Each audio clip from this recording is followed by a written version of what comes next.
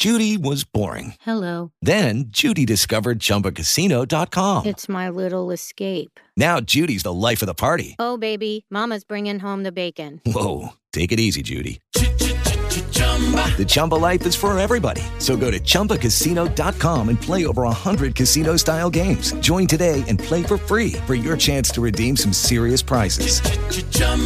ChumbaCasino.com. No purchase necessary. Void where prohibited by law. 18 plus terms and conditions apply. See website for details.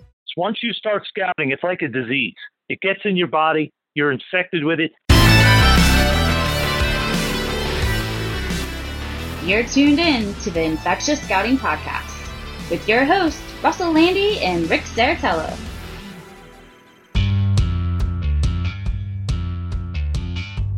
Back at it again. It's another edition. Buckle up.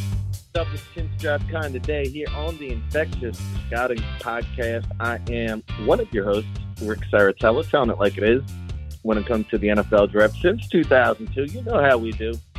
Of course, we'll be joined by the star of the show. He is Russell Lande. Of course, follow him on Twitter at Russ Lande. Now scouting with the Calgary Stampeders, previously the Montreal Alouettes, Cleveland Browns, Los Angeles Rams, UCLA Bruins, XFL, one of the few men walking the planet who have scouted in just about every professional league.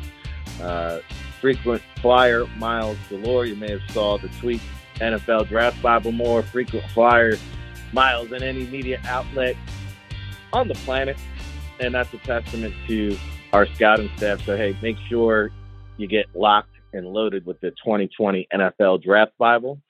It's scheduled for April 1st release date, but we've been bunkered down here at the Jersey Shore, cranking it. I'm trying to get it out to you before our deadline. We're doing our best. So shout out to all the wonderful folks behind the scenes, especially Ryan Roberts at Rising Draft, doing a remarkable job bringing this bad boy home. And thank God, we're going to do our positional preview series here on the Infectious Scouting Podcast, which means we're only, according to the NFLDraftBible.com tracker, 42 days away from the 2020 NFL Draft in Las Vegas. Hopefully, the coronavirus won't cancel that NFL Draft. And if not, hey, go to NFLDraftBible.com, go to products, get that NFL Draft Bible. What I meant to tell you, it'll have over 500 scouting reports, but if you go download it today or pre-order today, we'll send you the All-Star Recap, which has over 350 scouting reports. So you can get a jump on that, jam on it, like Nuclear said. But today we're going to break down defensive backs. We're going to count you down each week, preview some positions leading up to the draft, which means, we've been through this process now 319 days, 320 days, 320-something days. And right along with us has been Russ Lande to break it all down for us, and we're going to pick his brain. I'll give you my input, but we'll talk about the cornerbacks and safeties. We'll work in reverse order. We'll count you down every position leading up to the draft, all the way down to quarterbacks, which is going to be our favorite show, because if you're a first-time listener or you're not familiar with Russell Lande, well, hey, not sure how many people know this. He has a unique perspective and viewpoint on how to break down quarterbacks. He's been doing it a long time, going back to the days of Dick Vermeil. So that'll be a must tune in show, as it is each and every week. Show us some love and respect out on iTunes. Drop us a review, give us a rating. We're doing a damn thing over here. Russ, welcome to the big show, brother. What's going on, brother? Oh man, just trying to stay virus free here at the Jersey Shore. It's a very quiet time, a very, very nice weather here, Russ, in New Jersey. It's going to be about 70 degrees here, so you're going to enjoy your next visit to the Jersey Shore. The weather's going to be a whole heck of a lot nicer. Well, I'll tell you what, I'm looking forward to getting back there, seeing what's going to happen. We got the Stampeders tryout this weekend, so I'm looking forward to getting out there and getting our first, at least my first tryout with the Stamps done, and see where that goes. I'm pumped. I'm excited to be back east. Yeah, no, I'll be there for sure, and we'll be here each and every week breaking down the positional preview series, Russ, which means we've been in this 2020 draft cycle now for, 320 plus days, we are now officially down the home stretch. So we're just going to call it like we see it, talk about who the top guys are at each position, throw out some under the radar guys, some guys that we might be higher on. Of course, we always got love for the small school prospects, so we'll shine the spotlight on them as well. But, looking at the safety class, Russ, we're going to work reverse order, start off with the safeties. And, to me, just as a general overview, and before we start breaking it all down, to me, this is a very underrated position in this year's draft class. I take a look at 4, maybe possibly 5 candidates to maybe crack the first round. I think all 5 at least make the top 50. And I think you're looking at quite a few guys that can on day 2 and eventually emerge as day 2 starters. So to me, if I were to give a alphabetical, A, B, C, or D, I would actually give this like a very high B+ grade in terms of the overall strength of this safety class.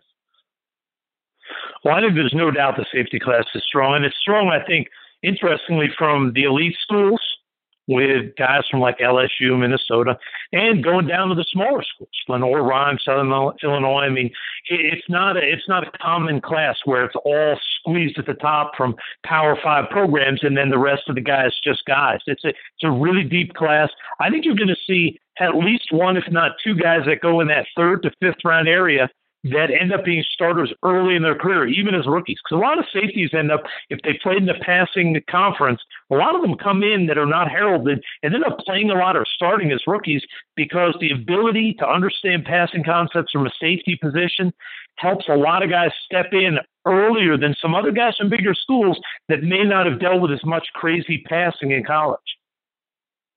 No, that's a very good point. And also, we have some small school studs, quite a few that we're going to highlight on this episode. But let's take a look at the cream of the crop, your top guys. Give us your top 5 safeties for the 2020 NFL draft class, courtesy of Russell Lande. Drum roll, please. Hit him, baby. For me, at 5, it's a little bit of sort of a flip at 2 guys, sort of the 2 small school guys. Whether you're like Kyle Duger or Jeremy Chin, to me, that's 4 and 5 for me. I think these are both really impressive football players that I think are going to play in the NFL and be productive guys. Chance to start early in their career. Chin, although I love his film, the one thing that's got me a little bit concerned is there are times when I watch him, I think he's a little bit straight line-ish. But I like him. I think both those guys are guys that have a chance to be really good.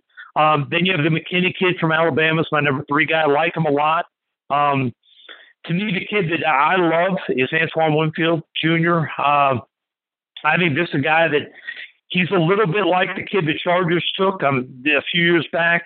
But this kid's not obviously as big. But when I watch this kid play, Winfield's a guy that can almost line up anywhere. I mean, even though he's a little guy at 5'9", I would have no problem sliding him in and making him sort of a dime linebacker, move him into safety, move him out into sort of slot corner. I mean, this is a guy, I love his versatility. He plays with the chip on his shoulder like his dad did. I like this kid. And to me, the number 1 guy, it's been that way all season. I don't see another player at safety that's even in Grant Delpit's category. To me, it's one truly special, rare guy, and then everybody else is below him. And I agree with you there at the top. I think that, as this draft process drags on, Grant Delpit, it seems like they've kind of dragged him through the mud, trying to, be extra choosy with pointing out flaws. But at the end of the day, I think Delpit is the guy. He kind of got lost in the mix down the stretch run there with the LSU championship run. So many talented guys on that defense. But this guy has a body of work. He's done it for years. He can also move around a little bit there on the field. So I like everything about Grant Delpit. I agree with you with McKinney. I think he's number 2 for me.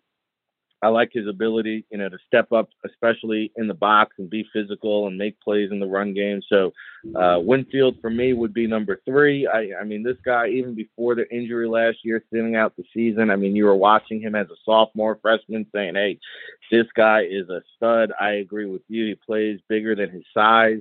To me, I'd be stunned. I'd be shocked if Antoine Winfield escapes the first rounds. To me, he's been a first round guy, and that hasn't shifted. And then, flip a coin, between Chin and Duger, just incredible numbers. I mean, usually it is the big time Power 5 conference guys that put up these incredible numbers in Indianapolis. Here comes Chin at 6'3", 220. Runs a 4.45, 41-inch vert, 11-foot broad, and same thing with Duger. I mean, a little bit older prospect, but you talk about the wingspan. I mean, this guy has a 78.5-inch wingspan, just way greater arm reach than any safety listed. And then you talk about his ups. I mean, 42-inch vertical. This guy is going to go up and get some jump balls. He also had the longest broad jump and ran, 4.49 and, at 6 foot, 217 pounds.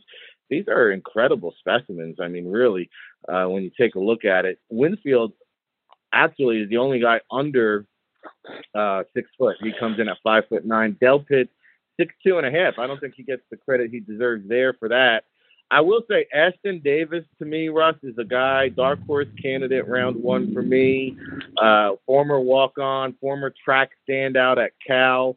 I think this is a guy who could, have a long, successful career at the next level. So I think, again, when you talk about the depth of this class, also one last guy, I think Tanner Muse at 6'2", 227. I mean, he obviously limited, mobility and bend there, and he's got straight line speed. But to run a 4.41 at 6'2", 227, I mean, these safeties are moving. So not only are they tall, but they're fast. And I think, the big thing, Russ, to me, is they're versatile. And I still believe at some point here in the next 5 to 10 years, cornerback, safeties, they'll all be interchangeable. They'll all be 6 foot plus. They'll all run in 4.4s. They'll all be able to cover. They'll all be able to tackle. And you'll have pretty much 5 interchangeable defensive backs that can kind of play any position at some point. I think that's where the future of the NFL lies. We're just not there yet. The only thing I'll argue with you on that is I agree that's where they want it to be, the NFL, finding 5 similar guys.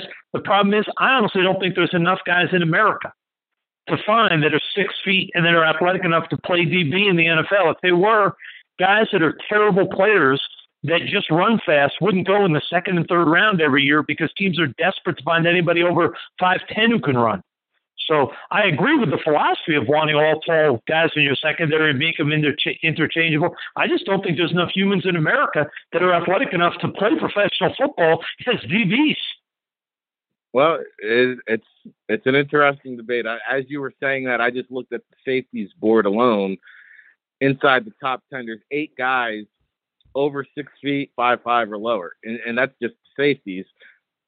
It's an interesting debate, and you're right. There's always going to be, specialty roles and niches. So, maybe I'm daydreaming here at the Jersey Shore, but I think that my point is when you take a look at how the position has evolved, what these guys are able to do now, it's I will say the safeties have become blurred where, these guys can move around and be interchangeable parts. But, hey, I'm pretty much on board with you in terms of how the safety rankings go. So I think it's a pretty secure consensus. The top 5 or 6 guys, I don't see that changing much across draft rooms. So it'll be interesting to see how that plays out.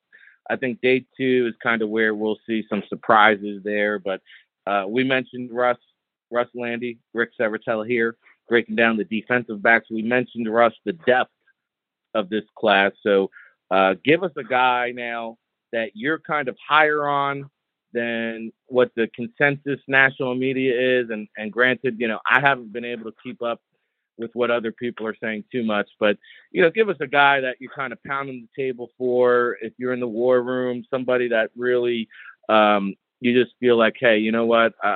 I'm not sure that everybody else is seeing what I'm seeing here. Well, when I look at safety, the one guy that jumps out to me is the Jordan Fuller kid from Ohio State. And I know we ran in the 4.6s and people are saying, oh, you can't, guys like that don't survive anymore. But you know what? I look at this kid and I watch him cover tight ends. I watch him constantly be in the right place. I see his natural awareness and instincts. And I just think this is a guy that I think is probably going to be a day 3 pick. I could see him being a 4th, 5th round guy. I think he's a hell of a football player. I think he's a physically violent player. I think he's a guy that you talk about a versatile guy. I mean, yeah, you're going to want him as covering a slot receiver? No. But if I want a guy who can be my power safety and can also come down and sort of be that guy in the box as my coverage linebacker, this is a guy I like in that role, that sort of tweener role between those two spots. You can move him around. I really like this kid. I also like when you watch him play, it's clear that the rest of the Ohio State back 7, they look to him to sort of, when things start to get a little unsettled, they look to him. He seems like he has that presence to calm people down. I just like this kid. I think there's something about him.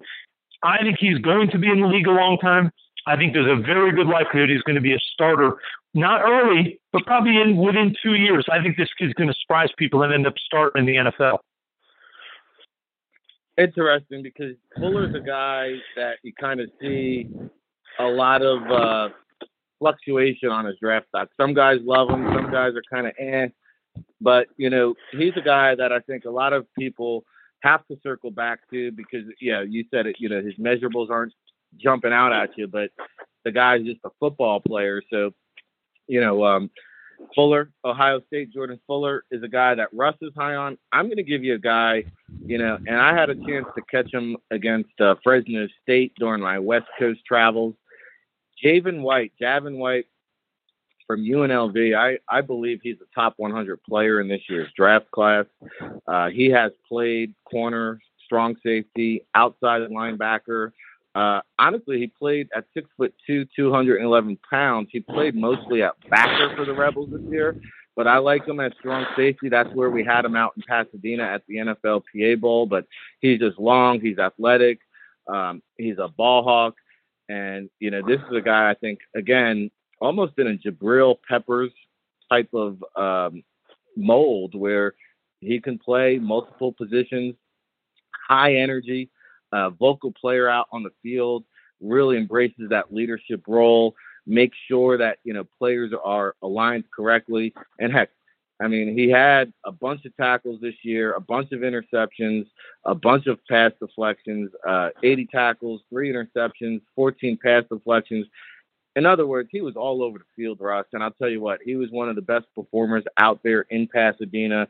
I think this is a guy that nobody's talking about because he played ball at UNLV. He's from the Oakland Bay area. But this is a guy, Javin White, who to me, if he's there on the board day 2, I don't care where I'm taking him. This is a guy who can suit up for me any day of the week. So, Jordan Fuller, Javin White, 2 guys. If you don't know, now you know. But how about if we go low, Russ? Give me a guy that, you're hearing buzz about and you're just kind of scratching your head saying, you know what? I've watched him. I've tried to like him. I just don't see it. Who's that guy for you? I'm not going to give you a guy that I don't like at all, but I will say, and we both mentioned in our top 5 safeties, the McKinney kid from Alabama. I like him as a guy in that 3rd round area. Got a chance to start, but there was a lot of talk about him being in the discussion with Grant Delpit. And I got to say, I never see or saw the athleticism that Delpit has. When I look at the McKinney kid, I see a physical safety, good athleticism, but he's not a special athlete. And that's the concern I have. I think he's going to play in the NFL. I think he's probably going to be a starter. I don't think he's going to be a special guy. I think Delpit is a rare special guy. And to me, when I kept hearing people hyping this kid as a guy that had to be considered a competitor with Delpit, to be the top guy, I don't see it. I like this kid. I think he's a physical, long kid at 6 foot, but I just don't see him as a special guy as a safety. And I know some people have him very high. Some people even think he's a better prospect than Delpit, which I just do not see. I don't understand. Yeah, no. Well, he's another guy that I've seen ahead of Delpit, and then I've also seen him in the middle of the second round. So, to your point, yeah, I think it's going to be interesting to see where he lands because, he could be in that day 2 mix. We'll see. I mean, those small school guys certainly stated their case, and Russ Lande's telling it like it is here on the Infectious Scouting Podcast, along with Ric Serritella.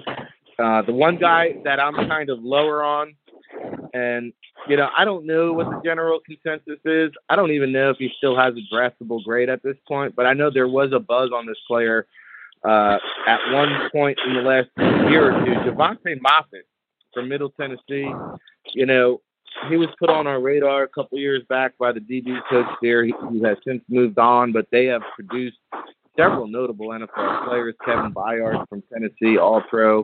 A couple other guys there in the secondary, but Moffitt to me has been a puzzling piece of the puzzle because, I've spoken to area scouts down there in the Southeast, and they just said, I don't know what the hell he's doing out there this year. I mean, his film is atrocious. He just looks lost in space. I've even had one scout tell me that he called the coaches to say, is there something off the field that we should know about? Is there something affecting him mentally? Is there an injury he's playing through?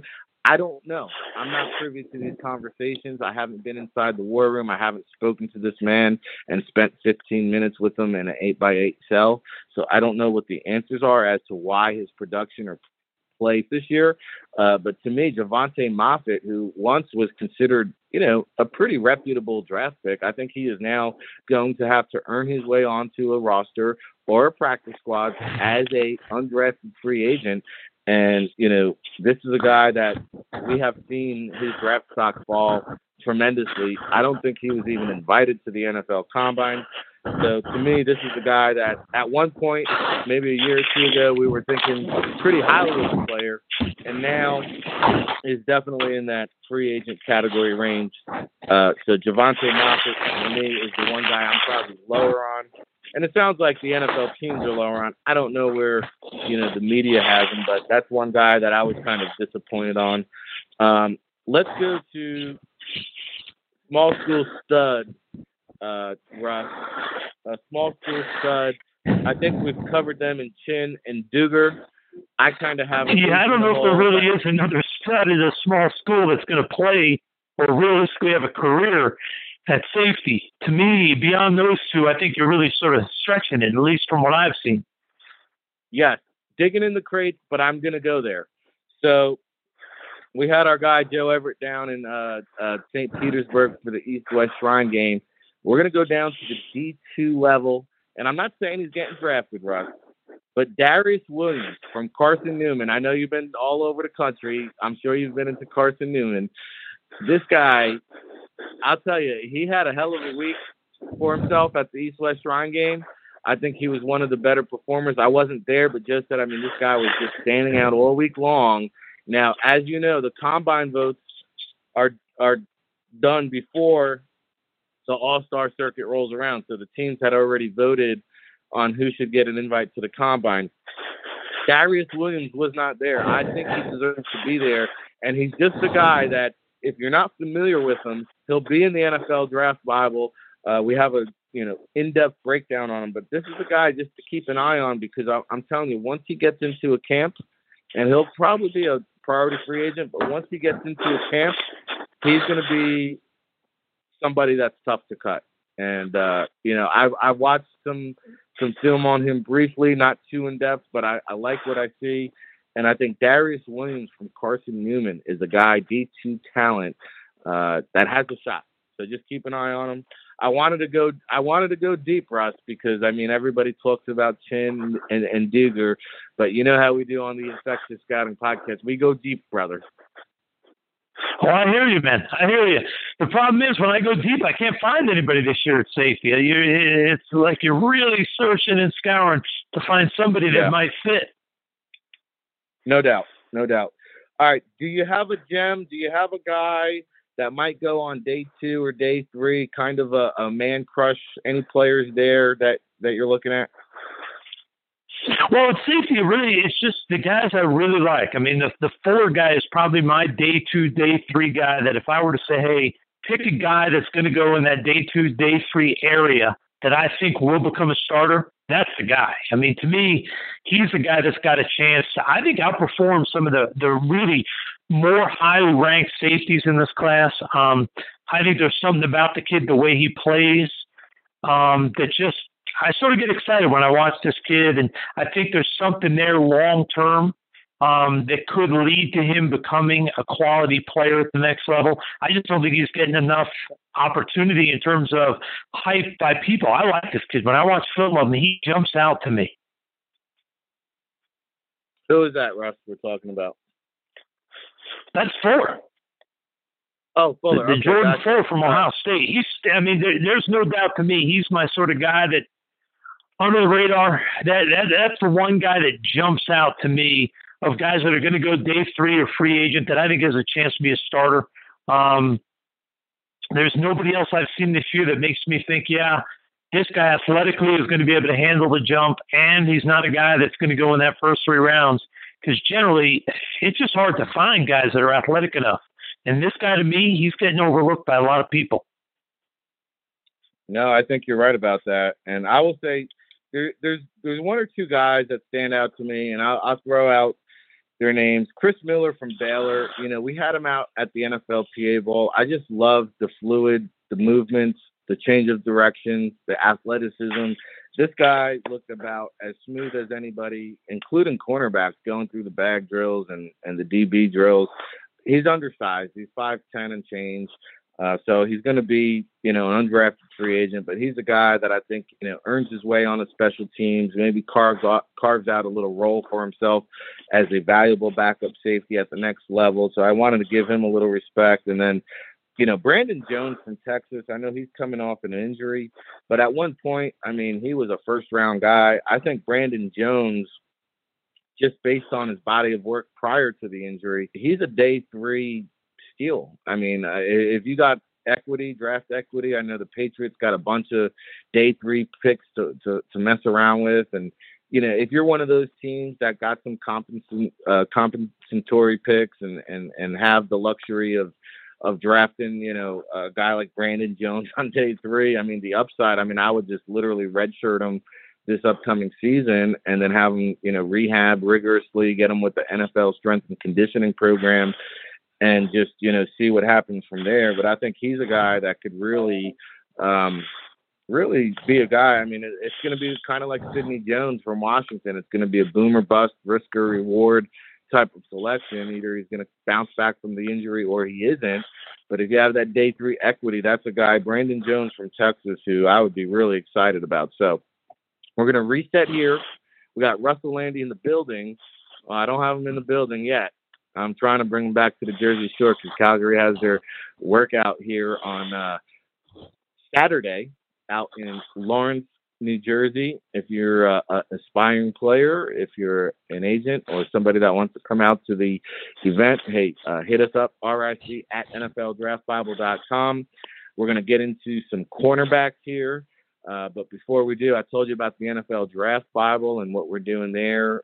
We've got official combine measurements. We are now inputting pro day data as we speak, Russ. Dakota Follett, shout out to Dakota in your neck of the woods, Chicago. He's actually entering pro day data into the Draft Bible as we speak, my man. And he's all revved up because he's taking your football GM and scouting course over at sportsmanagementworldwide.com. First class begins today, is Wednesday, March 11th. Began last night. And my man, and my man Dakota already sent over his first report. So he is on top of it. He's the one guy. He sent me, I'm trying to see who his report is on. Kenyon Drake. That's his first report. Haven't read it yet, but I got it this morning. And Dakota is great because, he's just overflowing with enthusiasm. And, we had a chance to speak at the Sports Management Worldwide Football Career Conference. We didn't get into it too much on the last podcast, but, man, I'll tell you, we really met some ambitious folks and some guys that, all of a sudden, no joke, Russ, this guy Dakota hit me up. This was how many weeks ago? Maybe 2 weeks ago. We were in Indianapolis. Did a great job for us here at the Draft Bible and just a relentless work ethic. And we said, hey, you know what, Dakota, we're going to get you out to some pro days. He's already been out to Illinois. Yesterday he was at Northwestern.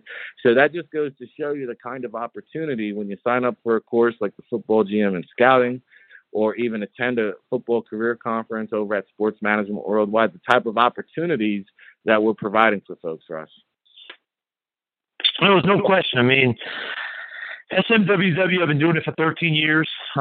It's sort of a good intro to learn about the football industry, learn about what it takes to succeed. You're not going to take the class and all of a sudden get a job in pro football. That's not the way it works. But the class is going to give you some insight into how to go about getting a job, what the things you have to do to separate yourself from the thousands of other people trying to get your job.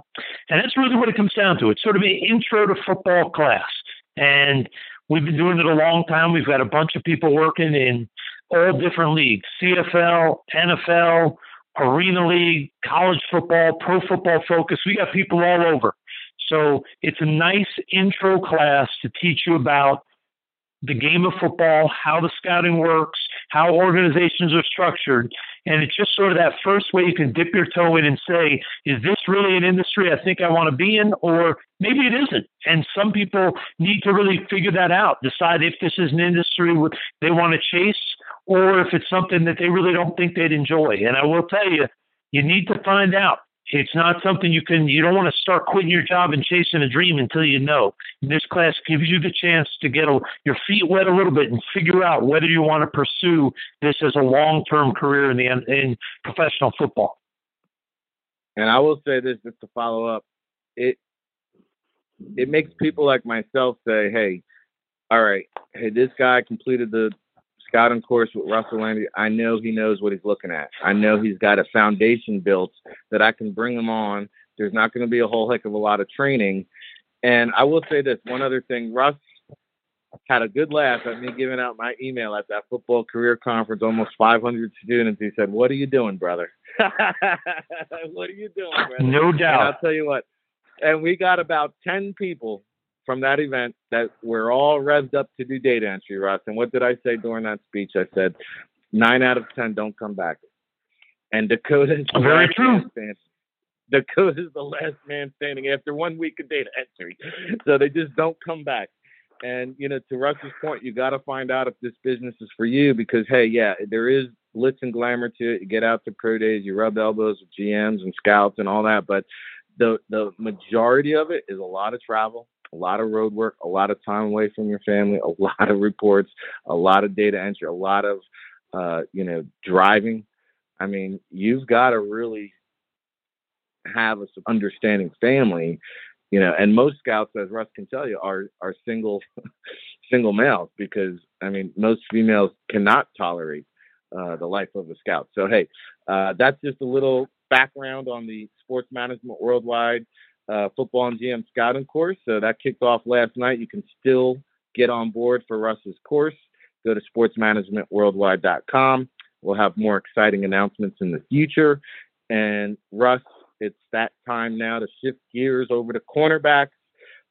Again, we have a very talented class here. I see 3 locks on my board for the first round. I think there's 1 or 2 other guys that could sneak into that first round conversation. So I think the safeties are more top heavy, but I think, when you get down into the mid or even late rounds, there's a lot of cornerbacks that I'm excited about in this year's draft class, especially at that nickelback slot, type of corner. I look for those guys. If I'm an NFL franchise, I'm looking at those guys kind of early day 3 where, the slot corners are almost the equivalent of a starter nowadays in the NFL. So, again, good depth here. If I had to give it a general overall grade, I would probably give it like a strong, solid B, maybe a C+, B- type of grade?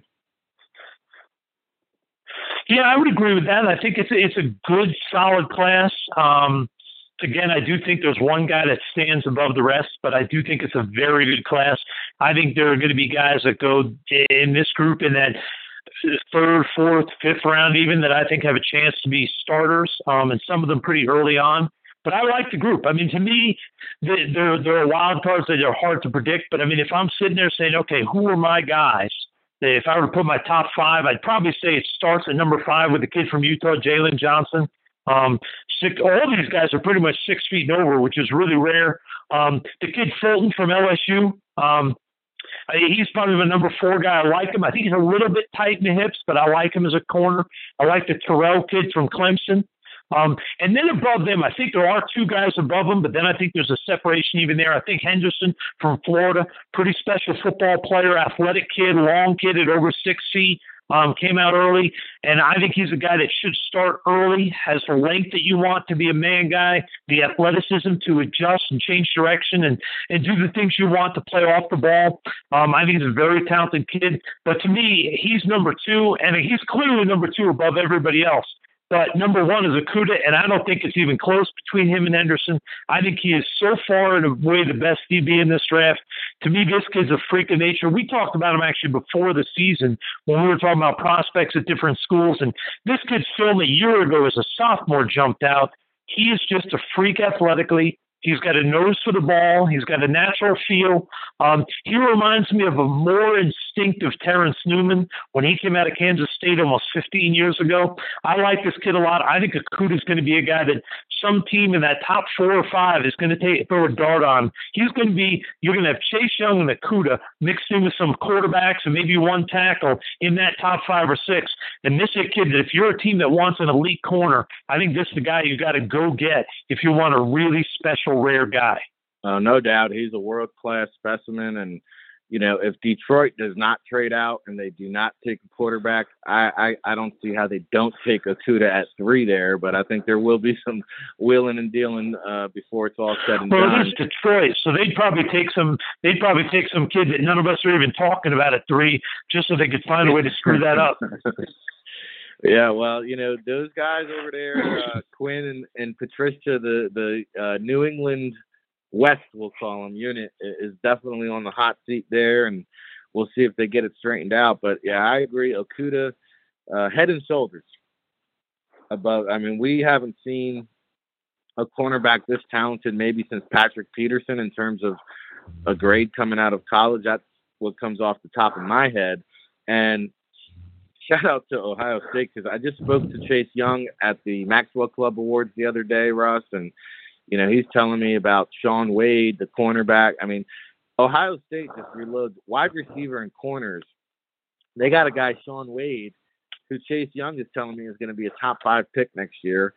And then they got another guy, Cam Brown, who, was kind of a backup this year, who's going to step into the starting role and maybe catapult himself up draft board. So Ohio State just keeps churning them out. I agree with you on Henderson. And, boy, A.J. Terrell, I thought, he just ran through those DB drills at the combine as fluid as any corner out there. I just really liked he's well put together. He's battle tested. He's got size. He's got speed.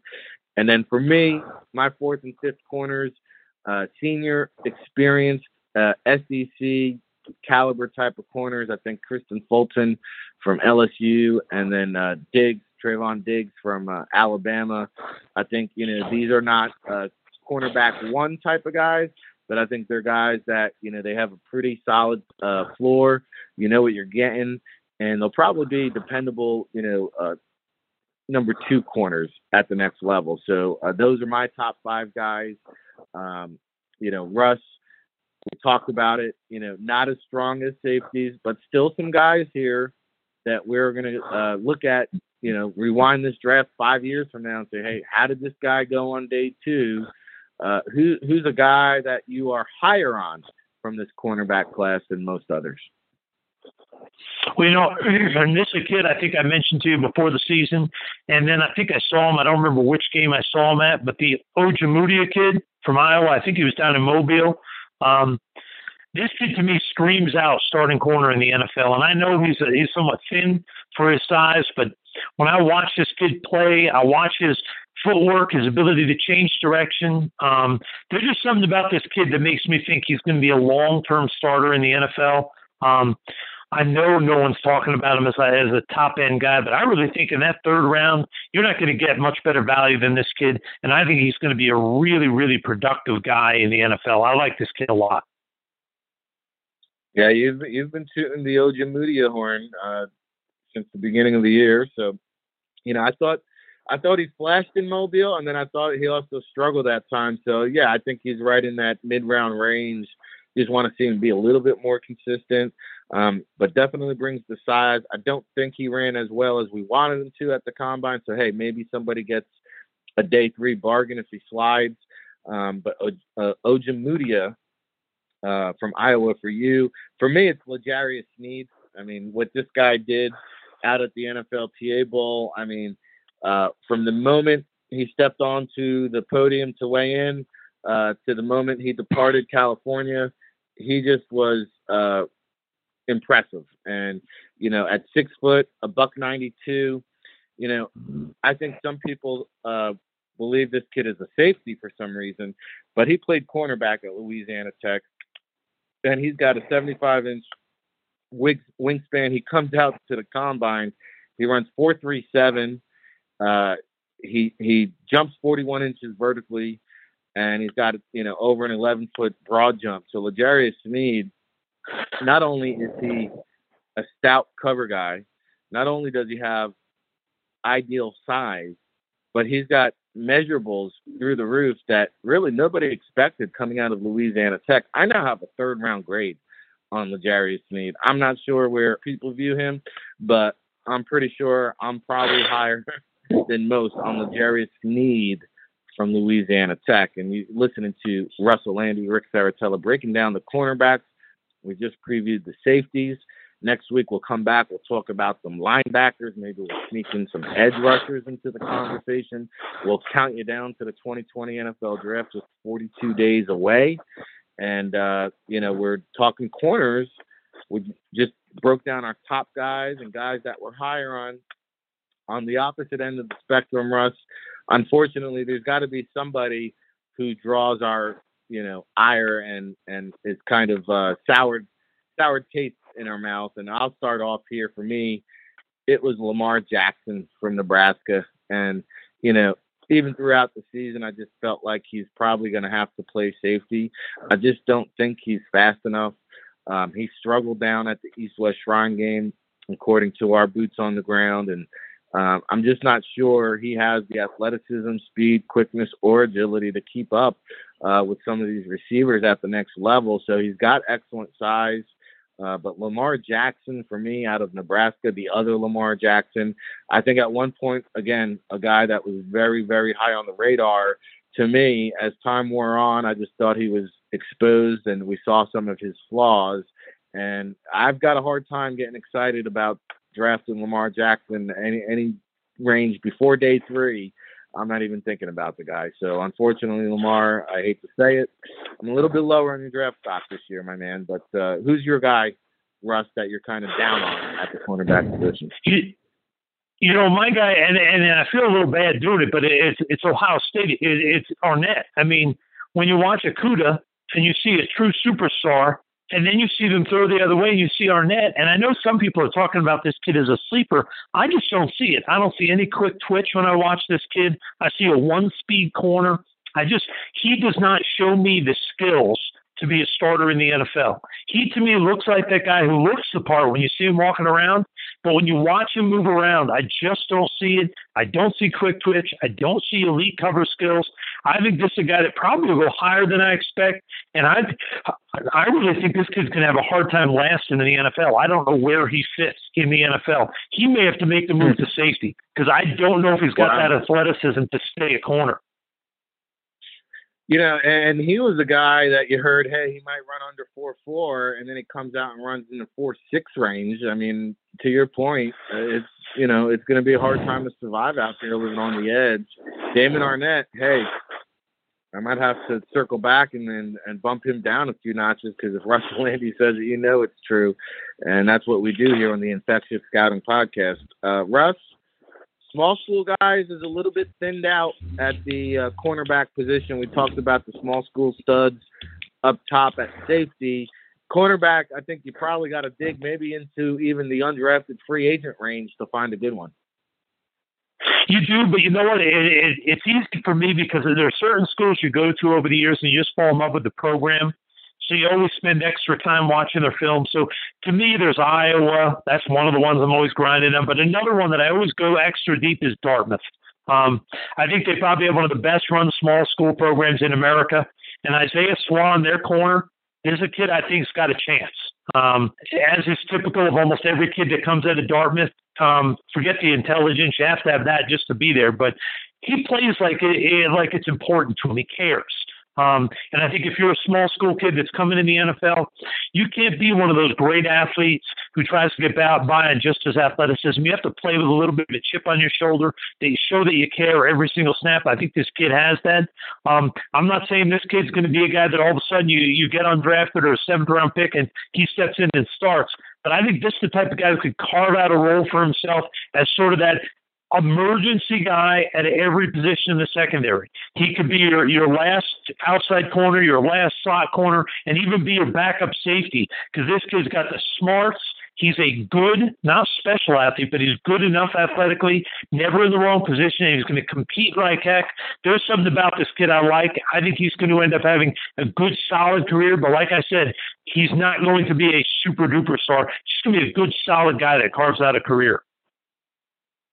Isaiah Swan, of course, another guy down at the East-West Shrine Bowl. I try to get into Dartmouth a couple of these Ivy League games early in the season. He missed like the first 3 or 4 games due to a hamstring this year, so I didn't get a chance to see him live. I tried because there was a buzz around him. I think he had 9 interceptions 2 years ago. And credit the Ivy League. Most people don't realize this, but the Ivy League produces more NFL talent than any FCS conference in America. I think they had something like 34 guys on the 53-man roster last year. When you think about it, I mean, they've only got 9 teams in the conference.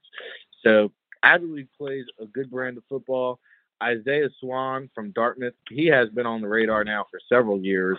For me, it's another guy I did get a chance to go down and see, and that was at James Madison. You guys all remember Jimmy Mofo Moreland a year ago out of James Madison, tore it up at the Shrine game, got called up to the Senior Bowl, had another outstanding week there, still didn't get the respect he deserved. I think he went day 3 to the Redskins, and he just winded up making a huge impact. I think Rashard Robinson from James Madison is another guy being overlooked. Again, led the FCS in interceptions 2 years ago, had an Achilles, sat out a year, came back this year. I saw no ill effects in terms of his change of direction, speed, quickness, athleticism. Here's a guy who's above 6 foot. Jimmy Moreland was 5'10" and change. Here's a guy who's 6 foot and change. Moves really well, played strong man coverage when I saw him. And I just think this is a guy nobody's talking about, completely under the radar. Probably will be a undrafted free agent, but again, a guy that not only is he a practice squad candidate, to me, Rashard Robinson from James Madison, and shout out to my dude, Riley McKenzie, who agrees with me because he went into James Madison and saw him as well. We both feel like this is a NFL caliber type of cornerback. I just don't think he's getting the respect he deserves.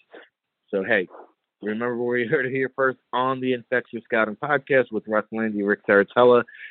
And Russ, last guy I want to talk about, and I don't know if you have any other guys you want to throw out, but to me, one other player I saw in person before the injury was Virginia cornerback Bryce Hall, who, kind of dipped his toes in the pool, last year, got the grade from the advisory board and was told he would probably be an early selection, but came back for his senior year.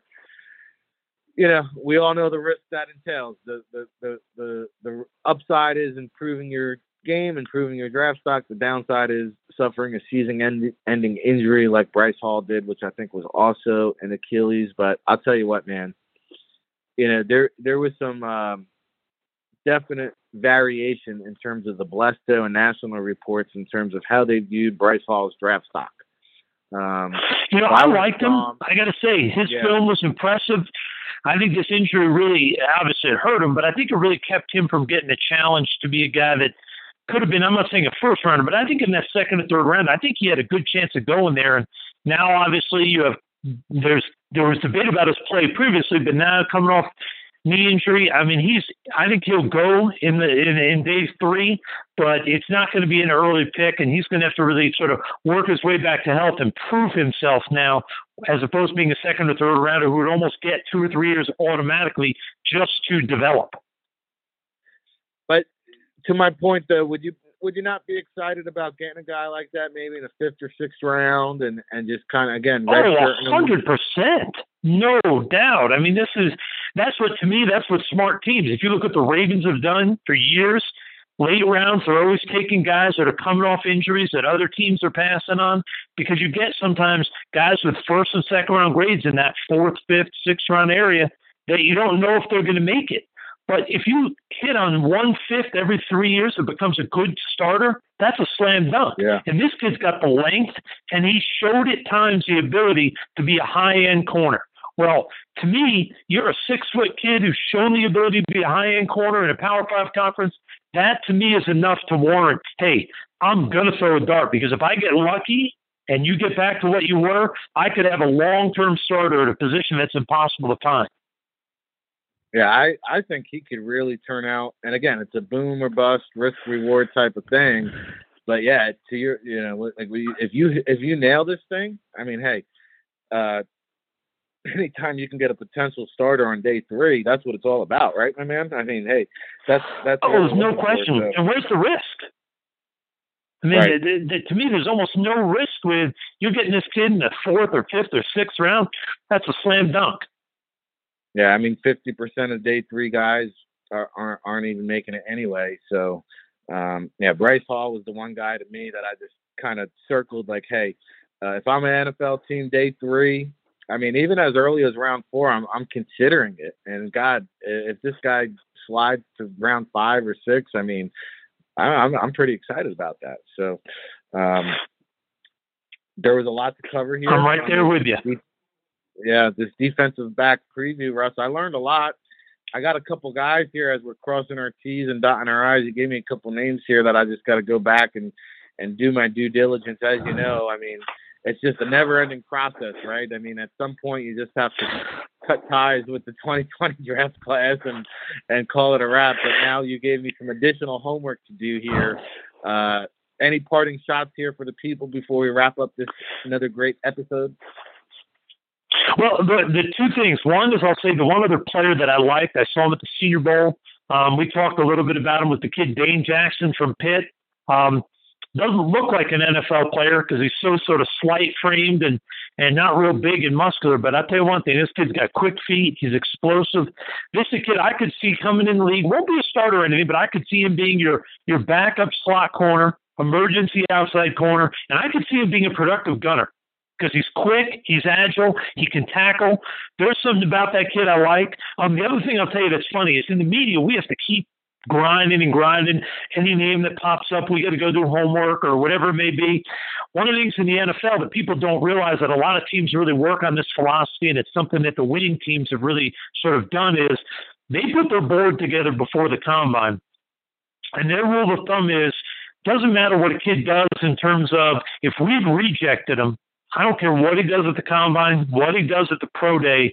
We're not going to go chasing ghosts, because it's more important to get the guys right that you have on your board than to try to track down every single guy that pops up with a good vertical or a good 40. And that's the difference. That's what makes it harder in the media side is even guys that are bad players, if their name starts to get hyped because of their pro day, now you got to double back and go do work just so that you can write about a guy that probably has no chance of making it, but you got to go do that work because the fans want to know about him, even if most teams aren't going to even go to bother and look at him because he's already been rejected by them. Well, and you make an interesting point because at the end of the day, like you and I always said, can the kids play football, right? And then, Yep. Just talking to the agents, you talk to the agents and they say, hey, my guy came out, he ran a 4.31 at his pro day, got him into camp, had zero production as a senior, but just ran so fast that he got a shot. And also at the end of the day, it's like, hey, you can't teach speed. So there's always going to be teams that are a sucker for the speed. And I think that's going to go on to the end of time, brother. Oh, there's no question. Hey, the reality is, and just like I mentioned before, there's only so many humans in this world that are talented enough to play professional football. And if you happen to stumble across a kid, even if he wasn't a good player, that was 6 foot and a quarter inch and he runs in the 4.4s and verticals 39, you're a dumb team. If he's sitting there as an undrafted guy, you're at least not giving him a shot. Because if you somehow get it to work out, boom, you have a guy. And you just can't find that many guys. And a perfect example, there was a kid, it's now 4 years ago, up at the CFL Combine, ran in the 4.2s, 4.3s with not a very good player. Gets drafted in the CFL draft, bounces around for a few years before he finds a home. Last year, he was on the practice roster of the LA Chargers. Now he's signed to the roster for this coming year. So sometimes you get a tall kid that can run. He just needs coaching and time to sort of mature and develop because, like I said, there's only so many humans in this world with the physical tools to be good enough athletes to play in the NFL.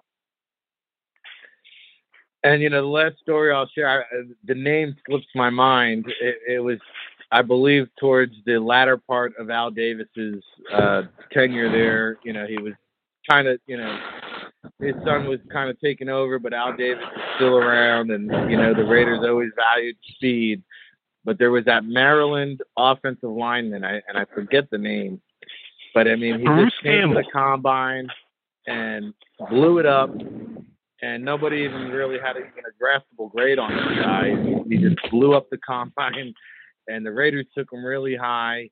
And, I mean, at the time, they were just unheard of numbers and winded up, he had dyslexia and a learning disability and flamed out. I think he was out of the league within 2 or 3 years. But, every year it's so hard to make those mistakes, right? Because, let's be honest, Russ, we all still do it. The last point I'll make, and I'm curious to hear your input on it. I'll be honest with you. I didn't view Jeremy Chin as a first-round guy prior to the Combine. I had him in maybe the top 100 mix. But then you see a guy that size run that speed.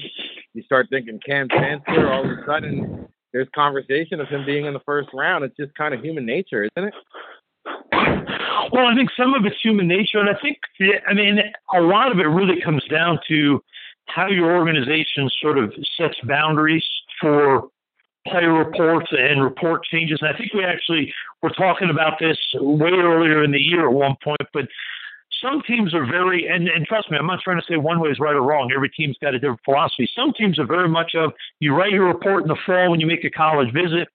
If you see him at a pro day or you see him at the East-West Shrine, you can go in and tweak your report and change it, move his grade up or down.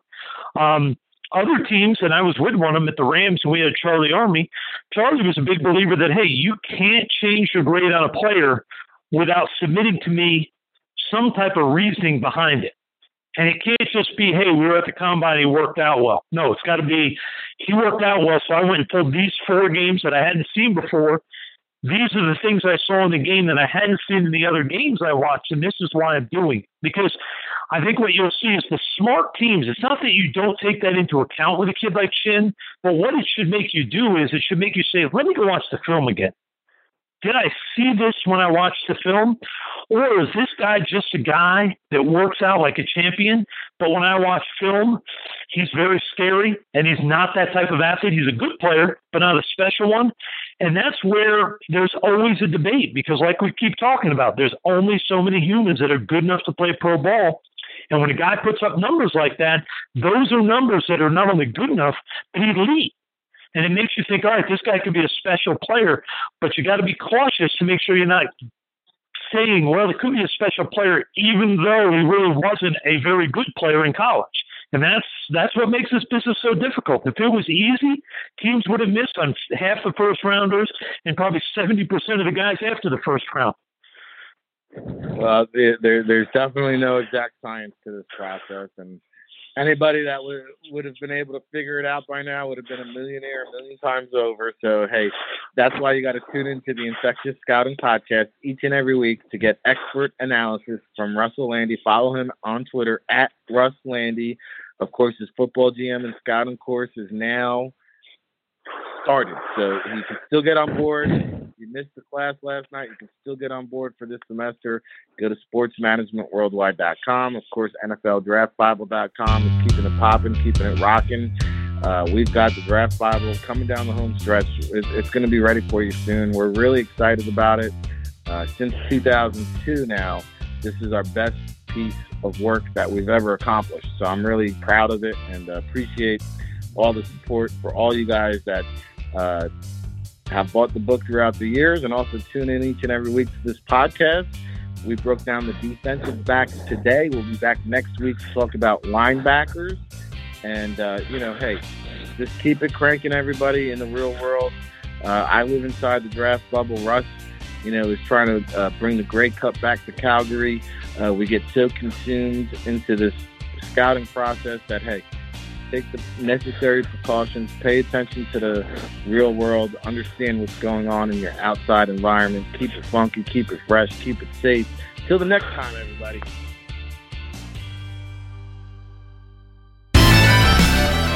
Once it gets into your stream, there's no vaccine. You've got the sickness too. Thanks for listening to the Infectious Scouting Podcast. It is Ryan here, and I have a question for you. What do you do when you win? Like, are you a fist pumper, a woohooer, a hand clapper, a high fiver? I kind of like the high five, but if you want to hone in on those winning moves, check out Chumba Casino. At ChumbaCasino.com, choose from hundreds of social casino-style games for your chance to redeem serious cash prizes. There are new game releases weekly, plus free daily bonuses, so don't wait. Start having the most fun ever at ChumbaCasino.com. No purchase necessary. VGW Group. Void where prohibited by law. See terms and conditions. 18+.